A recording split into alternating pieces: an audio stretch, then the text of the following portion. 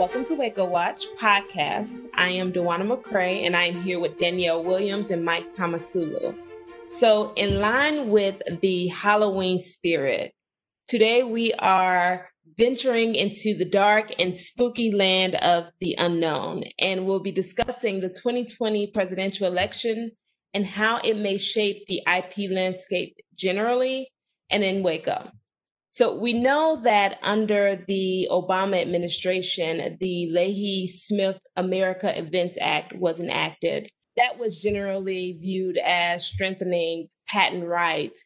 So today we want to discuss what has happened under the Trump administration and what will continue to happen if President Trump is reelected, as well as what will happen under a Biden administration to the patent world if Biden is elected in November 2020. Before we even jump into those topics, Mike and Danielle, how are you both doing today? Terrific. Well, I'm doing great, and you're right. This is a spooky topic, and it's appropriate for Halloween. Let's dive right in. Let's start with the Trump administration.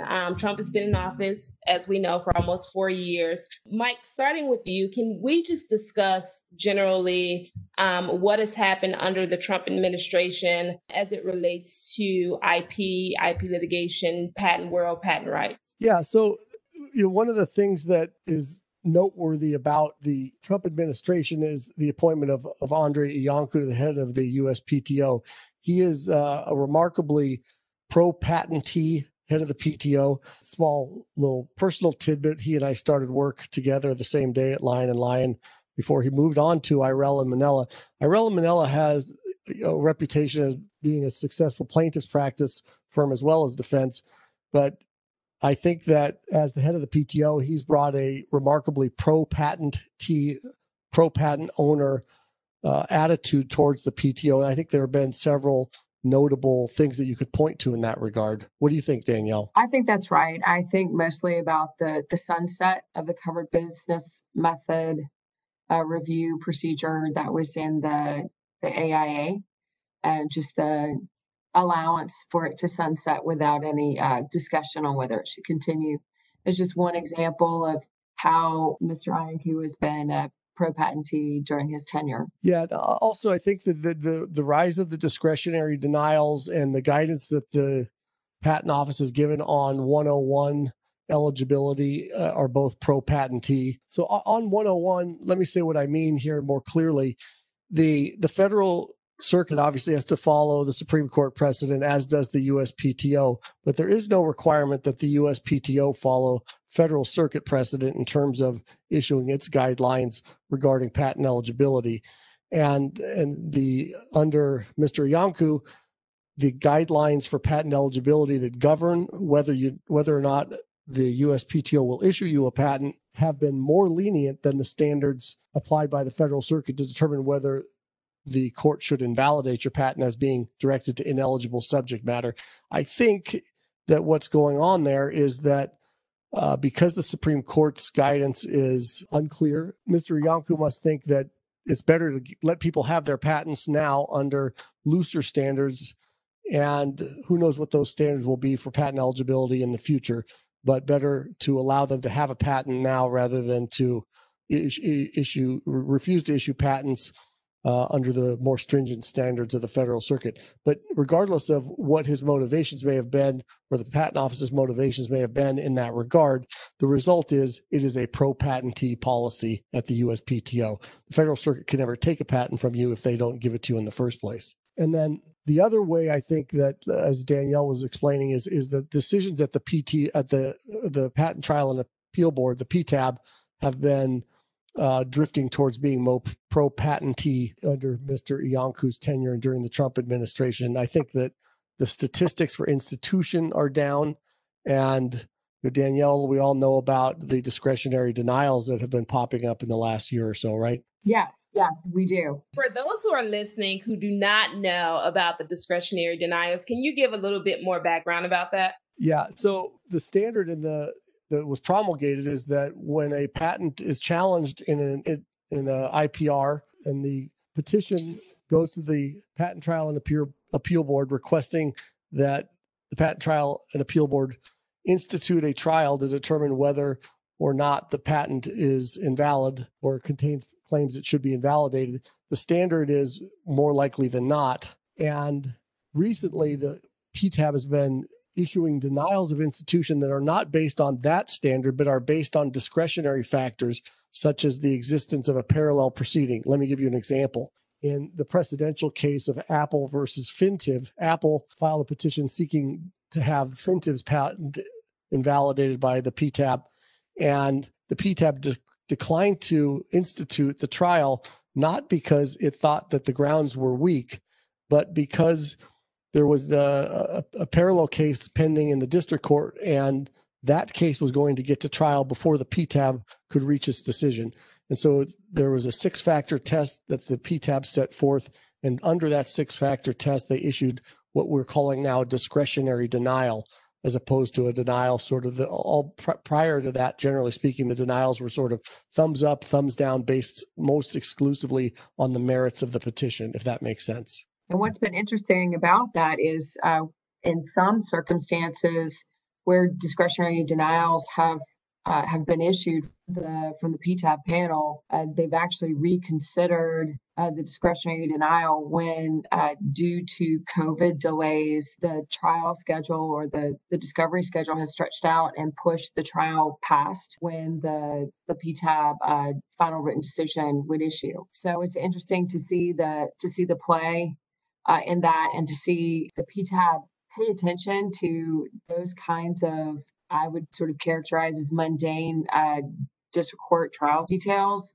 when they're looking at the issue of patentability. From my perspective, when the AIA issued, it was an exciting occurrence. It was something where we elevated the review of patentability to a panel of folks we perceived as having more information, more experience with the patentability issue. The entity or some arm of the entity that issued the patent in the first place was going to be the entity that had the first opportunity to evaluate patentability before even troubling the district court. And the fact that the PTAB just recently in the last year is saying, oh yeah, district court, you can have it. I mean, it was inconsistent with the way I understood the AIA to operate. And that's where I've seen the biggest impact of having a pro-patentee director. Well, so you have an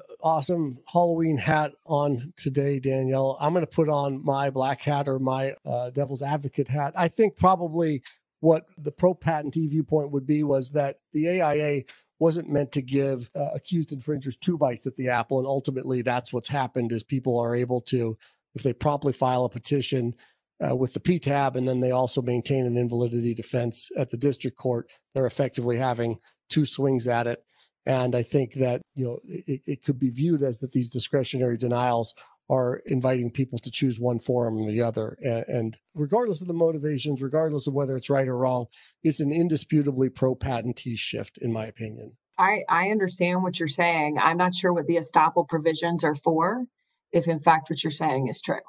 I mean, what was the point of an estoppel provision if folks are going to be perceived as having 2 bites of the apple? Because last I checked, you can't bring the same apple to the district court that you brought to the PTAB. Yeah, I think it kicks in a bit later. In any event, you're right. But debating the finer points of this is, I think, not what I'm trying to communicate. Is simply that this is what's happened under the administration, and it's pro-patentee. And, I think those are 2 observable things that we could say has happened under the Trump administration to swing cases in a pro-patentee favor. We always talk about the pendulum of patent law, and under Trump, under Mr. Trump, the pendulum has swung back towards the patent owner. So this is a good segue to, what do each of you think will change under the Biden administration? Do you think that it will still be pro-patentee? Well, Danielle and I, when we get into heated debates about the election with our colleagues and at cocktail parties and every other venue you could think of, there is little that is hotter than how these administrations differ when it comes to patent law. Right, Danielle? Yeah, that is an accurate description, Mike. It is white Nothing hotter. A lot of people don't even want to touch it. In fact, they haven't. People have been talking about the questions that were or were not asked at these various debates. And one of the ones that stood out was no questions about patent law.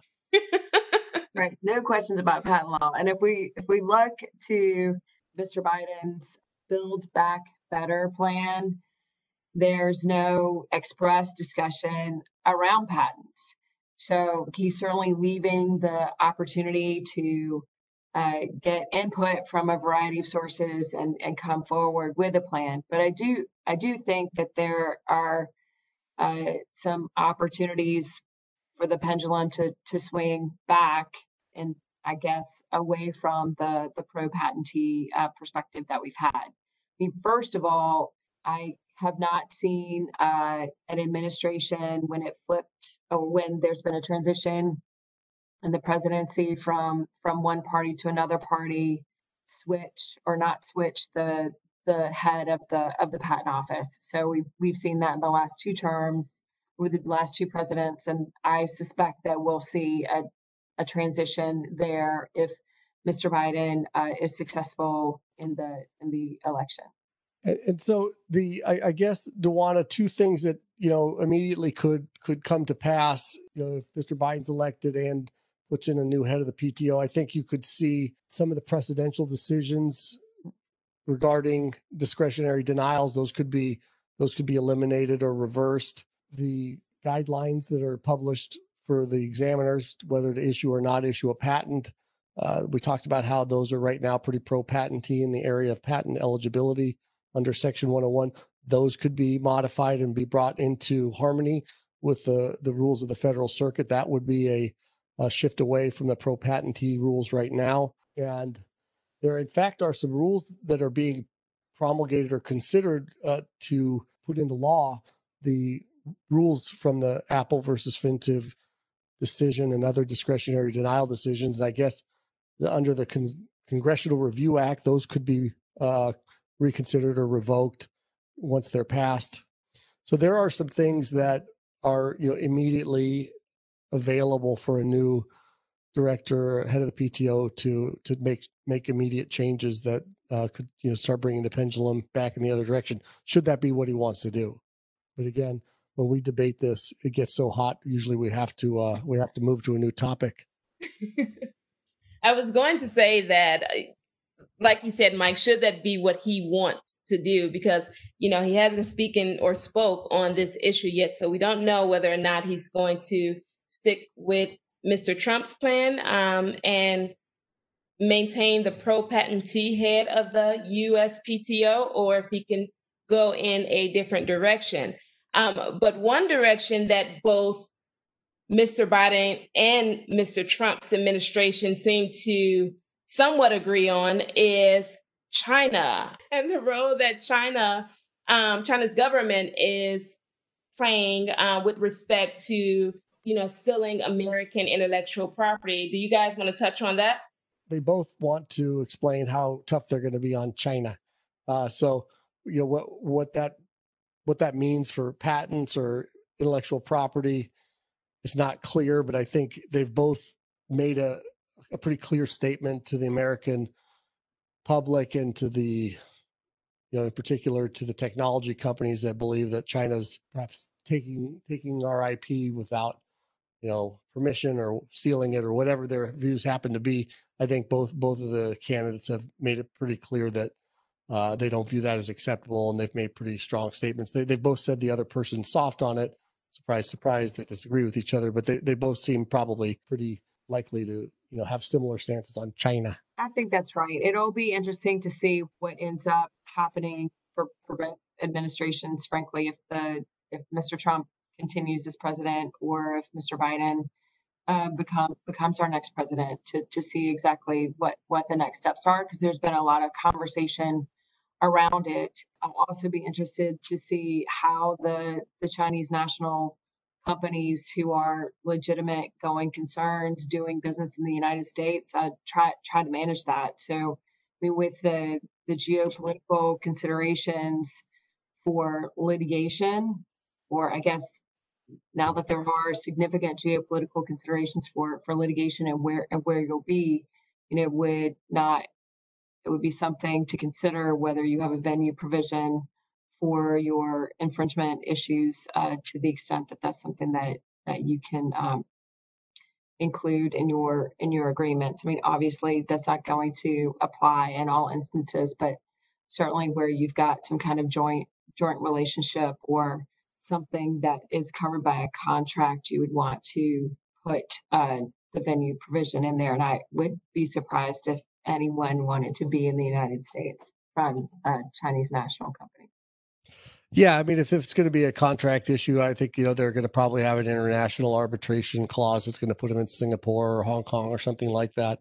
But, with the nationwide venue provisions, if there are suits against Chinese manufacturers, they can certainly be brought in Waco to the extent, they can be brought anywhere in the United States. And we'd expect to see that happening if there continue to be suits of that nature. So thank you, Danielle. Thank you, Mike. During our last podcast, we promised to discuss a spooky topic. What topic could be spookier than this, right?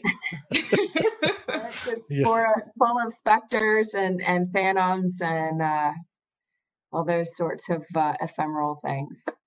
Goblins around every corner.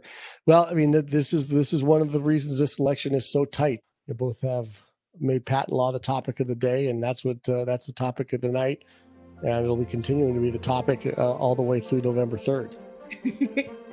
Thank you all for listening. Tune in next time.